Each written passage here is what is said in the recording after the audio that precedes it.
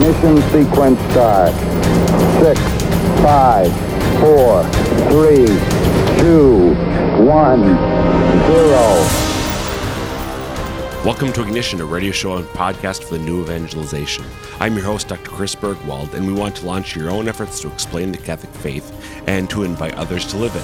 Before we get into today's topic, we want you to know that we love listener feedback. So if you've got questions about today's episode, or if you have ideas for future episodes, please reach out to us. There are two easy ways to contact us. You can email us ignition@sfcatholic.org. Again, the email address is ignition@sfcatholic.org, or you can tweet at us. The Twitter handle is at sfdiocese, that's SFDIOCESE, and use the hashtag ignition. Again, at sfdiocese with the hashtag ignition. I'm joined today by Father Joseph Schulten. Hi, Father. Hi, Chris. How are you today? I'm great. Good. Yeah. Would you mind? Got my coffee. Doing good. You're good I'm to awake. go. You're Oh, I would hope so. We're about to record an That's episode right. of Ignition. I think we're actually recording right now. I think oh, shoot. Are we? Really? Okay. Father, would you mind telling the audience a little bit about yourself in case they've never heard your dulcet tones before? I'm Father Joseph Schulten, a priest of the Diocese of Sioux Falls. I'm from the wonderful city of Sioux Falls, best small city for small business. Just putting a plug out there in case you're thinking about moving. You should. It's great. We love it. I'm serving at the greatest parish in Sioux Falls, St. Lambert Parish. So buy a house on the hilltop neighborhood if you're in the market. Come hang out at St. Lambert's on Sunday mornings. It's great. I'm also the chaplain of O'Gorman High School. So if you have kids in high school or if you're in high school, come on over. Give us a call. This is the longest commercial I've ever had in Ignition. Well, and I'm not even getting paid. Well, St. Lambert's and O'Gorman do both pay me. Yeah. Not extra not extra. for plugging them. You get paid either That's way. right. Just a loyal servant of our Catholic institutions. Well said, Father. My name is Chris Bergwald. I'm the Director of Adult Discipleship and Evangelization with the Diocese of Sioux Falls. Been in that role since 2002. Father, you were still in high school when I started with the diocese, or earlier. Earlier. Man, I'm getting Plead old. the fifth. Holy cow. More importantly, love my job, love the diocese. We do have a great diocese. A particularly fine parish at St. Lambert's. Yes, I would agree, because that's mine as well. But there are many fine. You shouldn't play favorites so much, because you're going to be moved one day. That's right. And then I suppose then it's going to be like parents with their kids. Daddy, am I your favorite? Yes. And then they won't come. Daddy, am I your favorite? Yes. Whoever you're with is your favorite at the time. Is that what you tell yours? I don't do that, but some parents do that. So I think that's what you're going to be. You're going to go from parish to parish, and that's going to be your favorite. Well, maybe. Or St. Lambert's will always be your Maybe. No I don't comment. No comment. I'll Okay. be honest wherever I am. So I do have children. My wife, Jermaine, and I have been married since 1999, and we have 5 kids, all of them also born and raised in Sioux Falls, South Dakota, just like Father Schulten. Mm-hmm. Are you born in Sioux Falls? I was born in Sioux Falls. We're not here, though, to talk about our biographies. This is not the good news of Father Joseph or Dr. Bergwald. Nope. This is about the good news of Jesus Christ. Particularly, we're speaking today about an excellent book on Jesus called The Case for Jesus by Dr. Brant Petrie, a scripture scholar who teaches at a seminary down in Louisiana. And this is a book, actually, we're doing this series. We're coming to the end of actually this series that Father and I have been doing on The Case for Jesus. Father, I don't think we've talked about sort of the context why we picked this. I know the summer of 2018, at St. Lambert's, you gave a little series, Yeah, we lecture did series. a book study, Bible study on this book. Actually, our parish gave out this book at Easter. So if you are moving to St. Lambert's, you might get something this Easter. Never know. Or Christmas, maybe. Or Who Christmas, knows? even Christmas, And it could be a great book. It is a great book. It's not. It could be. It is a great book. Well, this What do you one's a mean? great book. I don't know what's coming next. So, Oh, okay. but I like this one, and some other people did too. So we decided to do a book study. And essentially, it seeks to answer the question: did Jesus claim to be God? Right? Did Jesus of Nazareth, this man whom we have plenty of historical evidence, existed and taught, and most historians just accept that he was around. Right. Did he actually claim the sorts of things that Christians believe? Right. Did he do anything? Did he say anything that really warrants this sort of enthusiasm and faith in his person? So committing lives to him. Right. Exactly. And we think that he did, but we also have, and we believe that he did, but we have some pretty good evidence for that belief as well. Right. And that's what this book and that's what this show are hoping to get into. The various, the grounds for belief in Jesus. And I think we haven't really spent too much time in this series talking about that, but I think it's important because the Catholic Christian position is that it's reasonable to be Catholic, to be Christian. It's real. You don't have to check your intellect at the door of the church. Sometimes we talk about a leap of faith and things, but a faith isn't a blind leap or a leap into the darkness. It's not based on anything. Sometimes it can feel like that, and sometimes we can be asked to do things in our Christian lives and our lives of faith that are scary for us or new. But the essence of faith is it doesn't contradict our reason. It's not that we're asking people to believe things, even though everything, all the evidence tells them that it's false. No, there's lots of good evidence for the Christian claim, even though the essence of faith is something that goes beyond reason and requires God's grace to enter into. Right? Yep. Absolutely. So that's what we're looking at here. Some of the reasons why it's reasonable to have faith in Jesus and his divinity. So we're looking today, Father, at chapter 12 in Dr. Petrie's book, which focuses on the resurrection. And how is this tied in then? Sure. To what we're talking about? Sure. Well, for early believers in Jesus, the claim that he rose from the dead after being crucified by the Romans was pretty important. In fact, so important that I don't think you could call yourself a Christian if you didn't actually believe that he rose from the dead. Right. St. Paul says that if Christ has not been raised, then our faith in vain is our preaching. Our faith is in vain. Basically, what all of this stuff, this whole Christian message that we've been going around and giving our lives to proclaiming, all of that is nothing. It's not worth anything if the resurrection didn't really happen. Right. So it was and it remains essential to the Christian faith. Acts, basically the history of the first history of the church, Acts, the book of Acts, tells us that describes how within a few years there were some 5,000 Jewish people who believed in the resurrection, who were believers that Jesus had really risen from the dead. That's Acts chapter 4, 1-4. And so there's this very common, very, very strong belief, very prevalent belief soon after his crucifixion that Jesus is alive, right? That he's come back from the dead somehow. Right. And so even if you didn't believe that happened, even if you are saying that they're all crazy or something, you have to give some kind of rendering for as to why so many people believe that it took place. Right.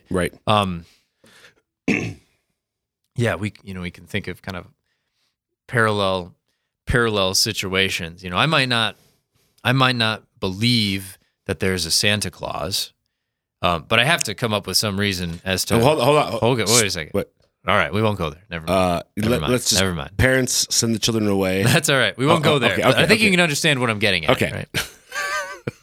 How do all the presents get under all those trees? Right. And without an alternative account, then I'm just being unreasonable. Okay. So, well, okay, but let me just throw this at you, though, Father. There are a lot of people who believe things that we would say aren't true. Sure. So the fact that there's a bunch of people believing it does not itself make it true. Absolutely not. Yeah. Okay. We're asking the question, why did people believe it? Okay. Right? Yep. So there's no Santa. Why are there presents there? So now we have an alternative account for that. Right. But we're going to see, is there an alternative account that better explains the widespread belief in Jesus' resurrection? Okay. So is there? I don't think so. But let's Okay. look at But what are let's the- look what at are what the the- claim was. All All right. right. Let's look at what did they mean when they said that this man rose from the dead. Okay. Well, first of all, what did they not mean? Yep. Okay. There are episodes in the Gospels where Jesus raises people Is that like episodes of from the Ignition? dead. Not exactly. More Oh. like Star Wars. Okay. It's much better Okay. work of culture. Okay. Um, Not fiction. Except for it's true. It's yeah. So there are scenes, events in the Gospels where Jesus raises people who have died. You know, one of them being the son of the widow in Nain. Okay, so Jesus is approaching this village, Nain. There's a funeral procession bringing a guy out who's died. He's the only son of his mother. His mother's a widow. He sees the weeping, and he approaches and touches he stops them, and he touches the bier that's Yep. bearing the young man, and he raises him from the dead. Right, so he had died, and he returns to life. And other scenes as well. Lazarus, Lazarus has already been dead and buried 3 days, and Jesus, tells him to roll away the stone. He calls Lazarus out. Okay, the daughter of Jairus. Right, so Jesus raises people from the dead, but that person goes on to die again. Right. Right, that person. Nobody's claiming that Lazarus is around somewhere today. Right. Right, nobody's claiming that young man from the village of Nain is somehow still here. 2,000 years later. No, they rose, but they returned to normal earthly existence. And that's not, I know we're going to get to what resurrection is, I suppose, but to be clear here, to underline and bold this, Jesus' resurrection is not resuscitation like this. Thank you. So it's a Not different sort of, resuscitation. it's a different sort of thing. Okay. That's not the claim that they're making. Okay. They're claiming that he rose of his own accord by his own power. Okay. Right? And as we'll see, to a different form of existence. Exactly. Okay. Exactly. Right. What else isn't? So they're also being not claimed? saying they're also not saying that Jesus somehow now lives with God. Like his body has died, they crucified his body, but his spirit is alive with God. And how do we know that that's what they're saying? Well, why did they talk about the resurrection of the body Right. so much? Right. This phrase that St. Paul uses, the resurrection of the body. There's a specific bodily aspect So to this it's resurrection. not about the immortality of the soul here. No, they're not talking about his soul being with God. Okay. The word they use in Greek is anastasis, right? Stasis meaning rise or erect, being stood up. Okay. Ana meaning again, so sort of standing again, right? So the body saying the body was dead, but it's standing Okay. again. It's come back. Okay. And they also don't mean that his spirit has somehow been exalted to God the Father. And this is kind of the same, kind of different, right? Because Jesus is exalted to his Father in the Gospels and in Acts of the Apostles after the resurrection. But that exaltation called the ascension of Jesus, is presented as a distinct, different event From the resurrection. from his resurrection, which happens first. Okay. Okay. So So it's not resuscitation.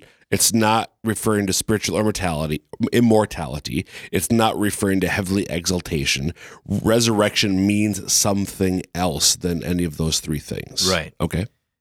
So what does it mean? First, it means that it's something bodily. Okay. Something has happened to Jesus in his body. And let's just look right to the text of the Gospels themselves. This is Gospel of Luke, chapter 24. Jesus himself stood among them and said to them, "Peace to you." But they were startled and frightened and supposed that they saw a spirit. Right? So this is 3 days after he's been crucified. The disciples all fled after the Garden of Gethsemane. They had heard the reports. They knew that he had been crucified. They're all afraid. And then Jesus stands in the midst of them. Right? And notice what it says. It says they were startled and frightened and supposed that they saw a spirit. Right? So they thought, It's a we're ghost. seeing some little ghost, right? Yep. And he said to them, "Why are you troubled? And why do questions rise in your hearts? See my hands and my feet, that it is I myself. Touch me and see, for a spirit does not have flesh and bones, as you can see that I have." Okay, so It's very bodily. See my hands and my feet. So he's pointing out hey, I've got a body. I'm not Casper here. Handle me, touch me, he says. And then he points out, a spirit doesn't have flesh and bones, right? But you can see that I have these. And so what the early Christians believed is that Jesus' body is no longer dead, but alive. And then it's the same body as he had before. Remember doubting Thomas, right? In the Gospel of John, Jesus appears to the apostles after he's risen, and Thomas isn't there. But then 8 days later, Thomas is with them, and so Thomas famously doubts. The others say, "Hey, we saw Jesus. He's back. He's alive somehow."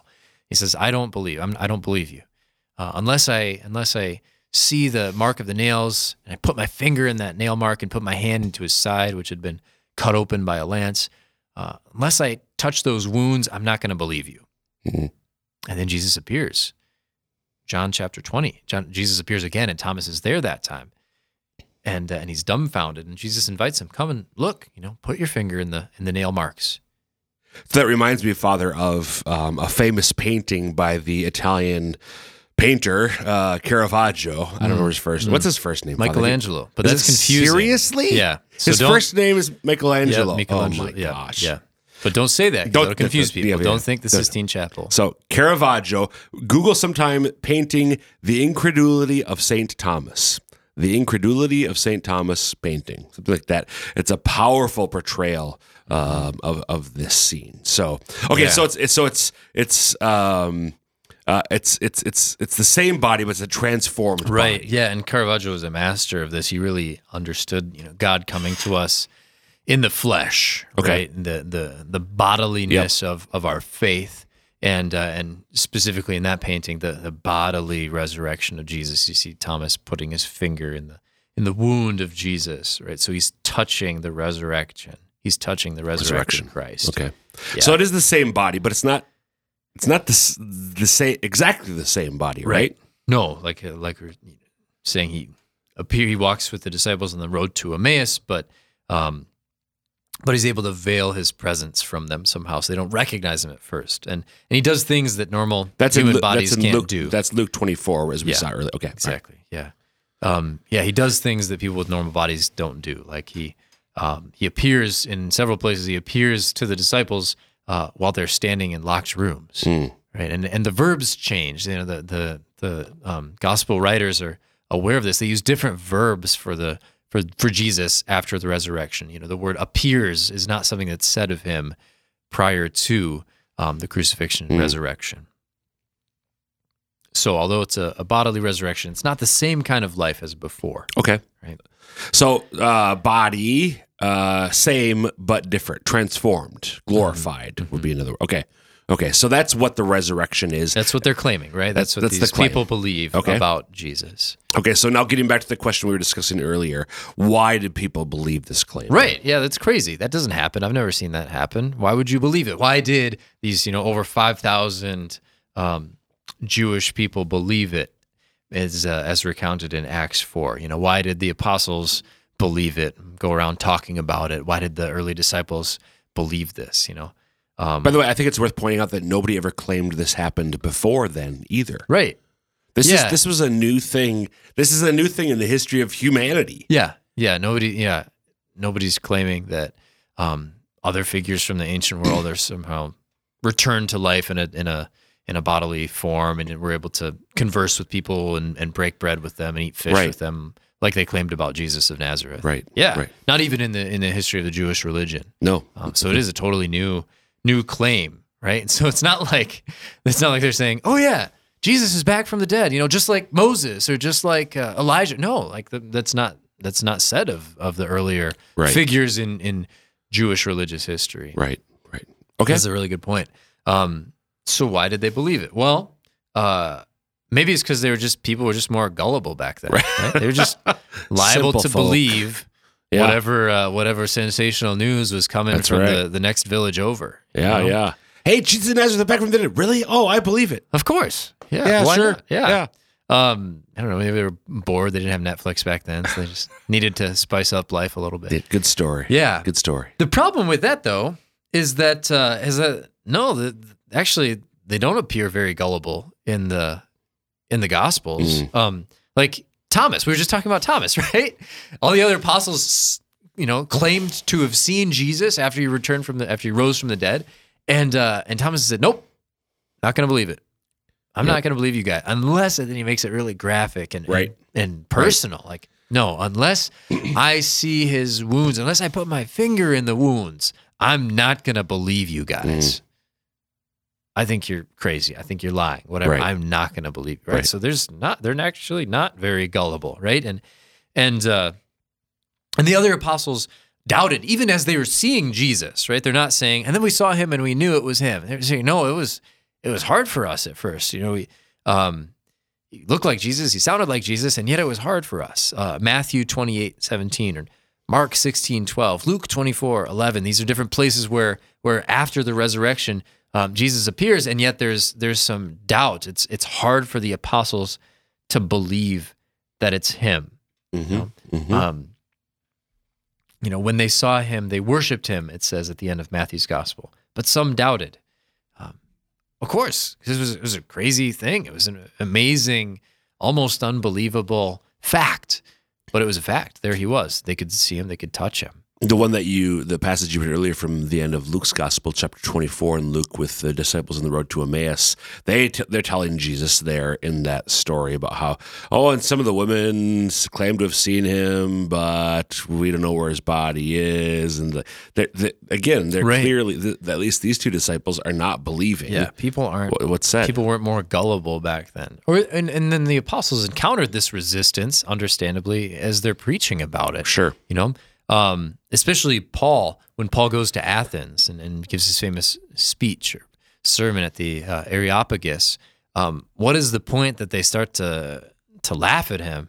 What is the breaking point? It's when he starts talking about the resurrection, right? He's talking about the gods and the divinity and things, and they're following, they're tracking him, but then he starts talking about the resurrection, right?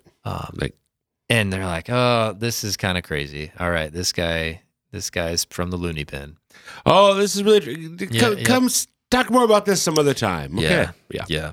And hopefully they did. Hopefully some believed. Some didn't believe his testimony. But that just goes to show people were not more gullible, right? It's not like people back then were just dumber. Yep. Right. And actually, people are around death a lot more in the ancient world as well. Right. Yeah. So they knew, dead is dead. We kind of relegate it to hospitals and hospice homes and things. We don't spend we don't often encounter the end of life, but they were very familiar with the definitive nature of death, right? I think wasn't it C.S. Lewis who used the term chronological snobbery? Yeah. With this presumption that living more recently means that we somehow know more. I mean, it's true that we know more facts about the universe and so on, but that doesn't mean we're necessarily any wiser. Right. And the fact of death today is the same as it was 2,000 years ago. Exactly. Okay.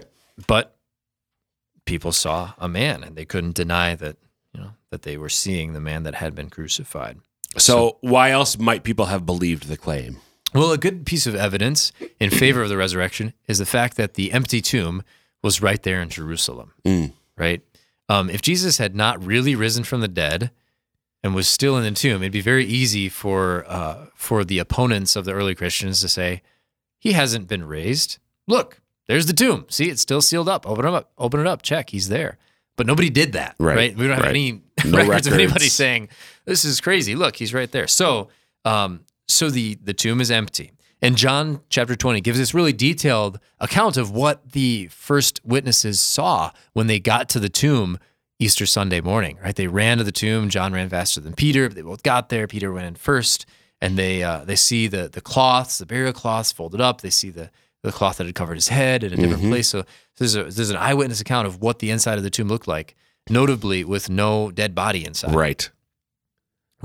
So they have to come up with the elders who had orchestrated Jesus' trial and crucifixion. They have to come up with an alternative explanation, right?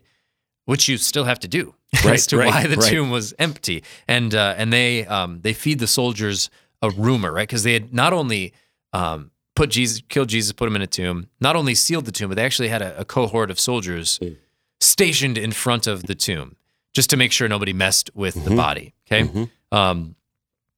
And so when the body is not there, they have to tell them that they came at night and stole his body. And if anybody, causes any trouble for you, we'll pay it for it. We'll pay him off. And that's in Matthew 28. Falling asleep on your post was punishable by death in the Roman legion. So they said that we'll cover it with Pilate. This is a big, So the rumor is itself pretty incredible, pretty crazy, but that's the best they can come up with as to why the tomb is empty. So, there's plenty of evidence. There's a lot of strong evidence. The eyewitness accounts, for example, from Matthew and John, the account of Paul, who saw Jesus risen later, albeit later than the other apostles. And there's the fact that so many people believed in it that stands in pretty strong favor of the actual resurrection of Jesus from the dead. My thing, Father, with this is, and this is many people have made this observation.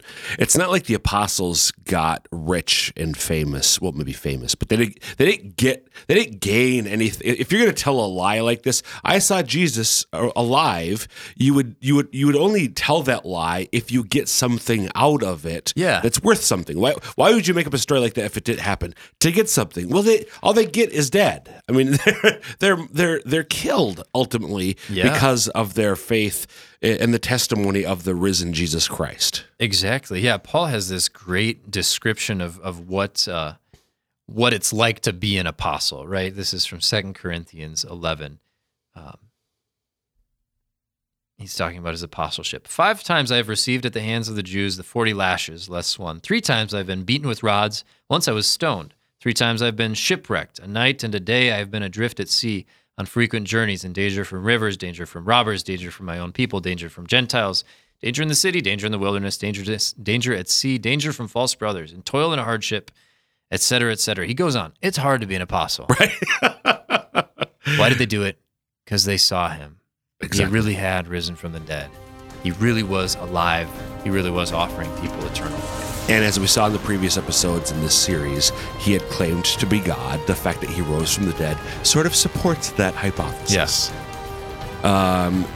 Again, the book is Brad Petrie's The Case for Jesus. Read it. We love it. And that will wrap up this episode of Ignition. Again, you can email us ignition@sfcatholic.org or tweet at us at sfdiocese. Use the hashtag Ignition with any thoughts, questions, or ideas for future episodes. And until next time, dear listeners, may Almighty God bless you, the Father and the Son and the Holy Spirit. Amen.